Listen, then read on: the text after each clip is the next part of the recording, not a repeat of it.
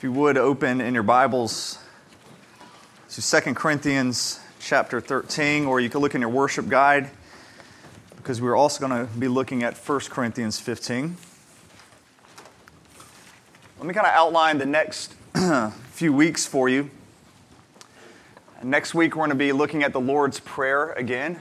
Forgive us our trespasses as we forgive those who trespass against us. The following week, which will be our last Sunday here, we're going to have a lot of our stuff already moved out. We'll have an acoustic service, and I'm going to try to teach through the Bible in about an hour. And so if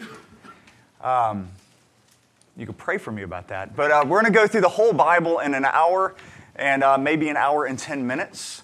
And hopefully afterwards you'll have at least a good understanding of the grand story of the Bible, the grand story of God's salvation and history. And then the following week we'll be at our new facility and we'll be beginning the book of Daniel. I've chosen Daniel for us to look at the gospel according to Daniel because I think it is a book that really reminds us of who I believe God has called us to be as a church. So that's our next 3-week kind of outline. Tonight, we're finishing up 2 Corinthians. So for those of you, it's your first time coming here, we are ending a really long, probably about a 6-month study or so, ending 2 Corinthians tonight. And I'm not going to preach terribly long tonight because I am going to give opportunity for some people to come up and share. Let's begin reading 2 Corinthians chapter 13. Verse 5. Examine yourselves to see whether you are in the faith. Test yourselves. Or do you not realize this about yourselves, that Jesus Christ is in you? Unless, indeed, you fail to meet the test. I hope you will find out that we have not failed the test, but we pray to God that you may not do wrong. Not that we may appear to have met the test, but that you may do what is right, and that we may seem to have failed. For we cannot do anything against the truth, but only for the truth. For we are glad when we are weak, and you are strong. Your restoration is what we pray for. For this reason I write these things while I am away from you, that when I come I may not have to be severe in my use of the authority that the Lord has given me for the building up and not for tearing down. Finally, brothers, rejoice. Aim for restoration. Comfort one another. Agree with one another. Live in peace, and the God of love and peace will be with you. Greet one another with a holy kiss. All the saints greet you. The grace of the Lord Jesus Christ and the love of God and the fellowship of the Holy Spirit be with you all. Pray with me. Lord, we are in desperate need to hear from you and to hear words that breathe life into us. Lord, I come into tonight tired, scattered in mind. Lord, I ask that you would use my weakness as a platform for your glory. That your Spirit now, He would come, He would be heavy in this room, working in our midst. I pray that my words would fall to the ground and blow away and not be remembered anymore. But Lord, may your words remain, and may they change us. We pray this in the strong name of Jesus. Amen. I've shared this story a number of years ago, but it bears repeating. It goes with this message. And I'll give an abbreviated version of it. A number of years ago, I was sitting in a Bible study, and the Lord really put it on my heart to go try to find a couple of people living in Northern Ireland. And I came home from that study, and I talked to my wife. I said, it's just crazy. The person up there just happened to mention Ireland, and instantly God put 2 people on my heart, and so I think I need to go talk to him. And Lauren, gracious wife she was, she said, great. We bought plane tickets and I flew over there. And rented a car, and I'm driving around in Northern Ireland, and my great planning, I didn't even know these kids' last names. I didn't know where they lived. I just kind of thought those details would work themselves out. And so I'm driving all around, and it's pouring down rain. I've now been in the car for about 10 hours, and I can't even find what looks vaguely familiar. Finally, I find this soccer pitch that looks familiar, and I see some kids going inside. I'm knocking on doors, and nobody will answer. And finally, I see somebody ride a bicycle, and they go in. I'm like, I know somebody's home. I go there, and I knock on the door, and it opens, and it's one of the kids that I'm supposed to go talk to, a kid named Stephen. I was like, Stephen? He's like, Joel. He's like, what are you here for? I'm like, the Lord sent me to talk to you. I'm like, okay. And it got awkward. I came in, he just turned on the TV and watched it the entire time. Presented the gospel, completely hardened. He told me where his friend was that I was looking for, a guy named Colin. And so I went over there, same thing, knock, knock, knock, opened the door. Joel, what are you doing here? The Lord sent me to talk to you. Okay. So we sat down and we talked, and he listened, and he did not come to know the Lord. I flew home. And that began a many-year conversation with Colin, in which every time I would get to go over to Northern Ireland, I would go every summer, sometimes in Christmas, and I would get to talk to him. I brought a friend with me one time. I had to go just for 2 days to do some planning. And we're driving actually across the Republic. We're not even in Northern Ireland at this point. And my friend really needs to use the bathroom. I said, no, he's pleading with me. I really need to go. I'm like, no, just be quiet. Finally, he's like, we've got to pull over. So I pull over to a petrol station. We go in to use the bathroom. There's Colin. And I was like, Colin? He goes, Joel. I was like, the Lord's after you. Got to go. And left, and that was it. And the friend, Shay Henson was his name, was with me. He's like, was that the Colin you were telling me? I was like, it was. It's like, the Lord's after him. Later that summer, I got to talk to Colin, still didn't come to know the Lord. Truncate a story. I mean, there were times that the Lord broke down his car where he couldn't leave, and I'd say, I'd give you a ride home if you'd stay for a Bible study. Great. Next day, God breaks down his car. I said, well, stay for a Bible study. I'll take you home. I mean, the Lord was so obviously after him, yet his heart was hardened for years. And finally, one time, we were walking out someplace, and I pick up a blade of grass, and I hold it and say, Colin, this is your life, and all this field is eternity. And I let the blade of grass grow, and it just disappeared. I thought that was a pretty effective thing there. It was powerful to me. Still didn't come to know the Lord, but we're driving someplace at one point, and finally he just looks at me, and he goes, Joel, how do you know? How do you know? And I presented the gospel to him one more time, and he knew. He knew, and I'll always remember his words. We prayed together, and he said, Joel, it wasn't coincidence you found me that day. And he goes, Joel, I'm going to need a hug. It's my best. I'll never try that again. Accent, all right? But that question, how do you know? How do you know God? And how do you know if you really know him? How do you know if you're saved? How do you know if the message you believe is true? It's a question that we're actually encouraged to keep asking of ourselves. How do we know? How do you know if you are, the theological word is saved? Paul asked the Corinthians this question. He says, you need to ask that of yourselves. How do I know? Examine yourselves is what he opens this final section with. Examine yourself. See if you really are of the faith. See if you really have faith.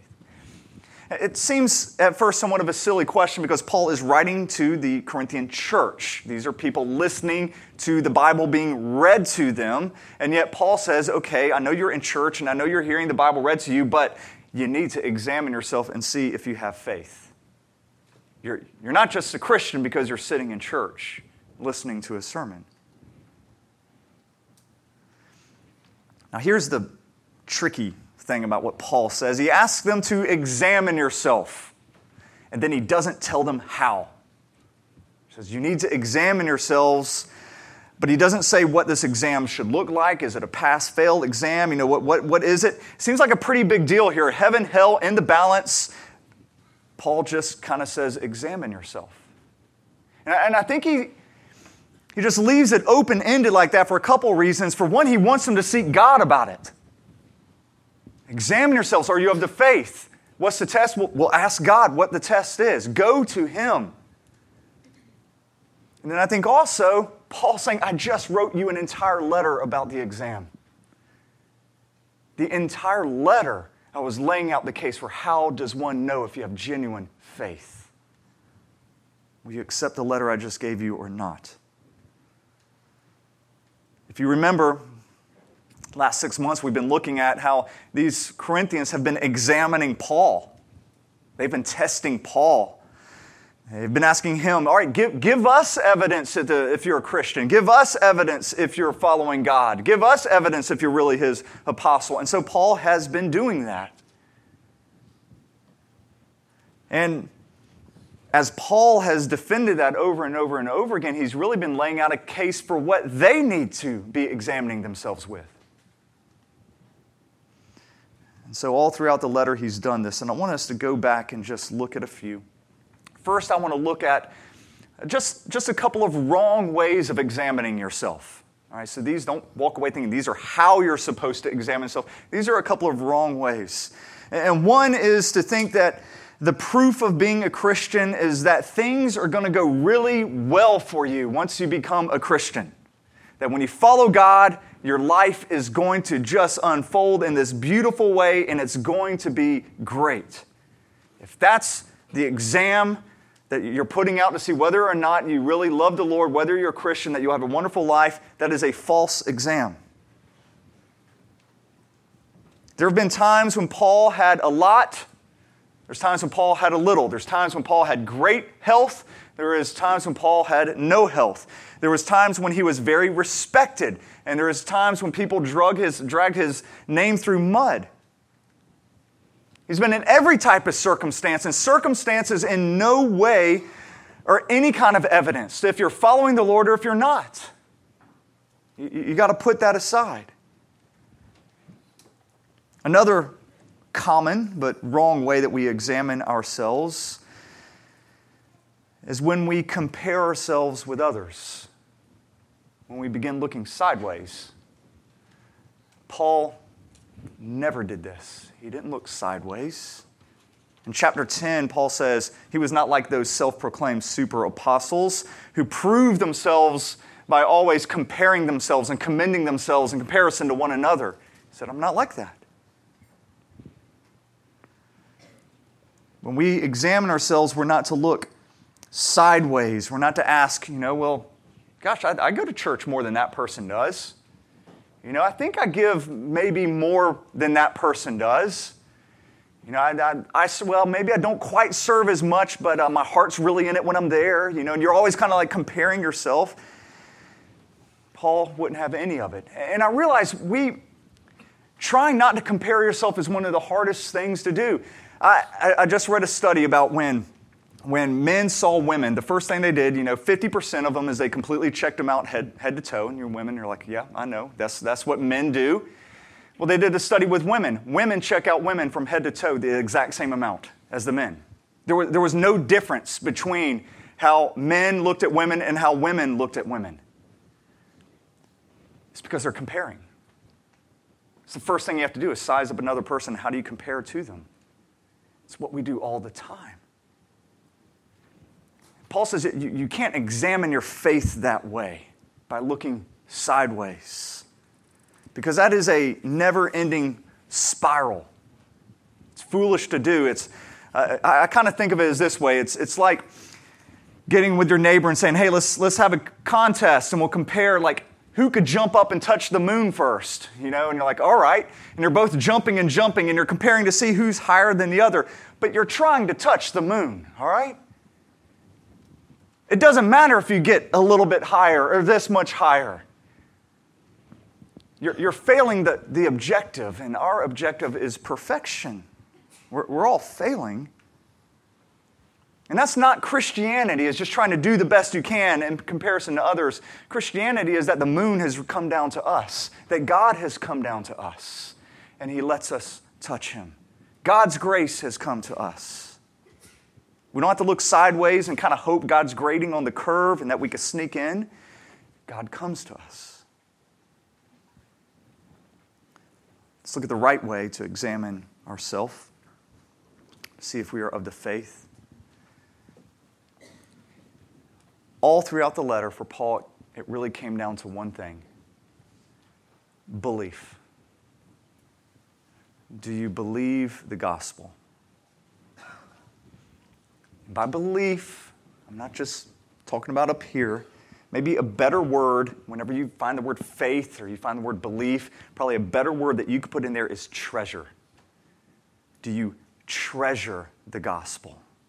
Because that's mind and heart together, which is what Paul is saying here. Paul stated the gospel as clearly as he could in his first letter to them. It's how he ends the letter. And let me read this to you. It's in your worship guide. 1 Corinthians 15, he says, "Now I would remind you, brothers, of the gospel I preached to you, which you received, in which you stand, and by which you are being saved, if you hold fast to the word I preached to you, unless you believed in vain. For I delivered to you as of first importance what I also received, that Christ died for our sins in accordance with the Scriptures, that He was buried, that He was raised on the third day in accordance with the Scriptures, and that He appeared to Cephas and then to the 12. Paul, as clearly as he could say it to the Corinthians here, he says, Christianity is not turning over a new leaf. It's not trying really hard to live a moral life. It's not, hey, I'm going to do something for you, God, and then maybe you can return the favor, do something for me. He said that's not Christianity. That's not the gospel. The gospel is that all of us here in this room are wretched sinners, and that Jesus died for our sins. And He was raised back up to life, and now we get to have that same life. That's the gospel.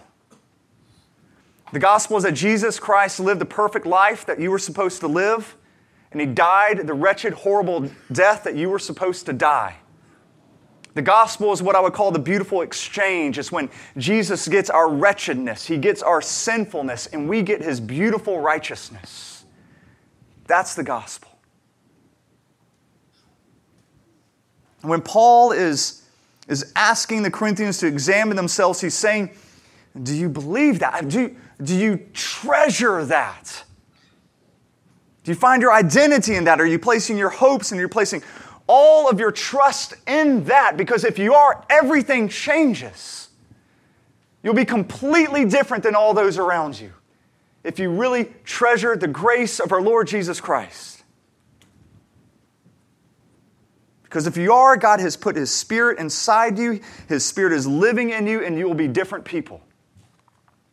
There's going to be new life. There's going to be repentance. There's going to be the fruits of the Spirit. This will all be there if you believe the gospel.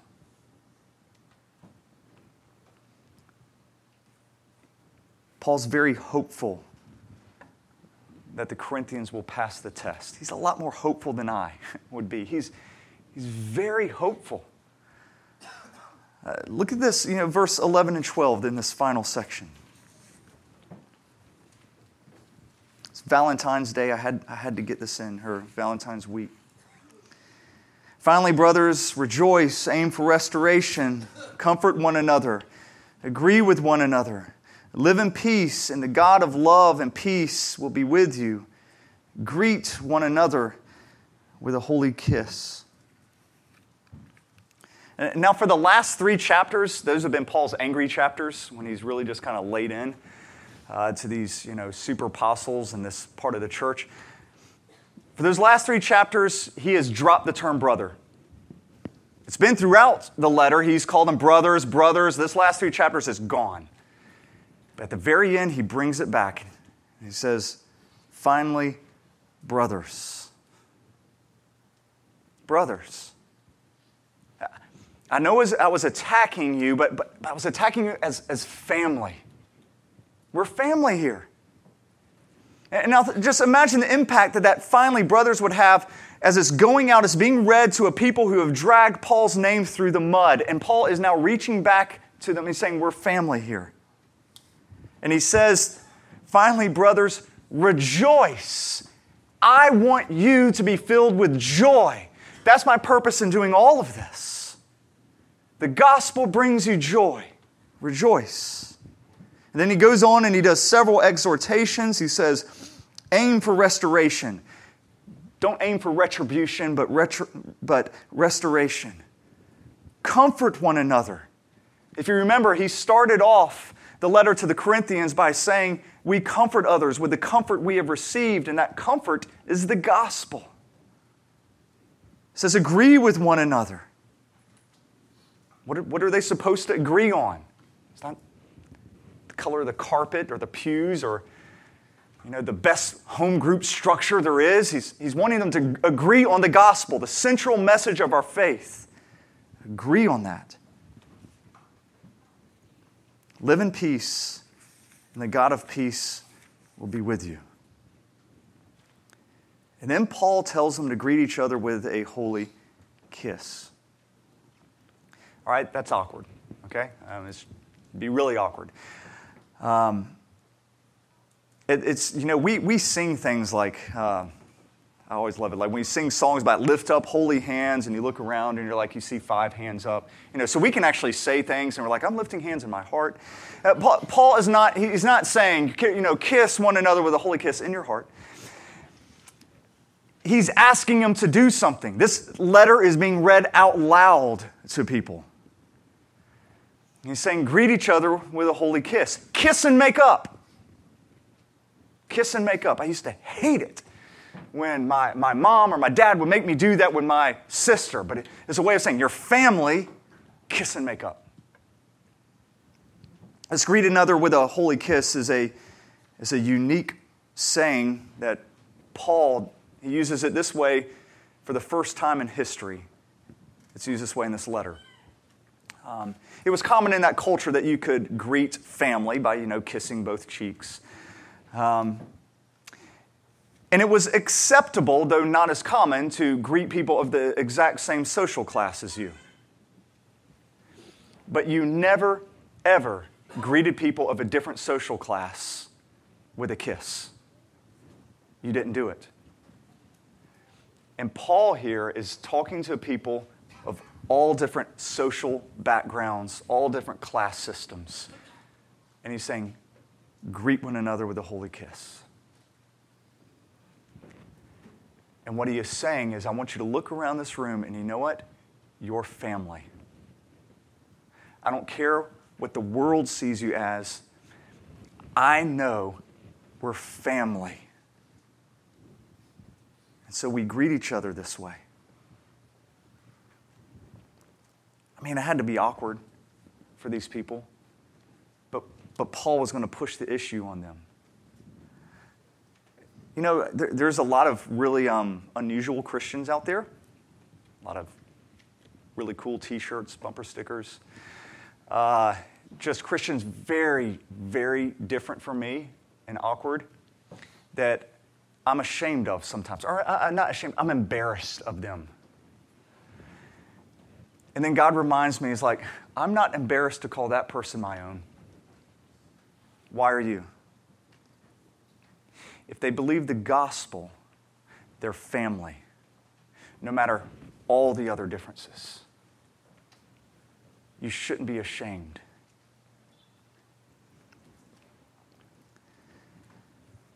Now, how can we apply this today?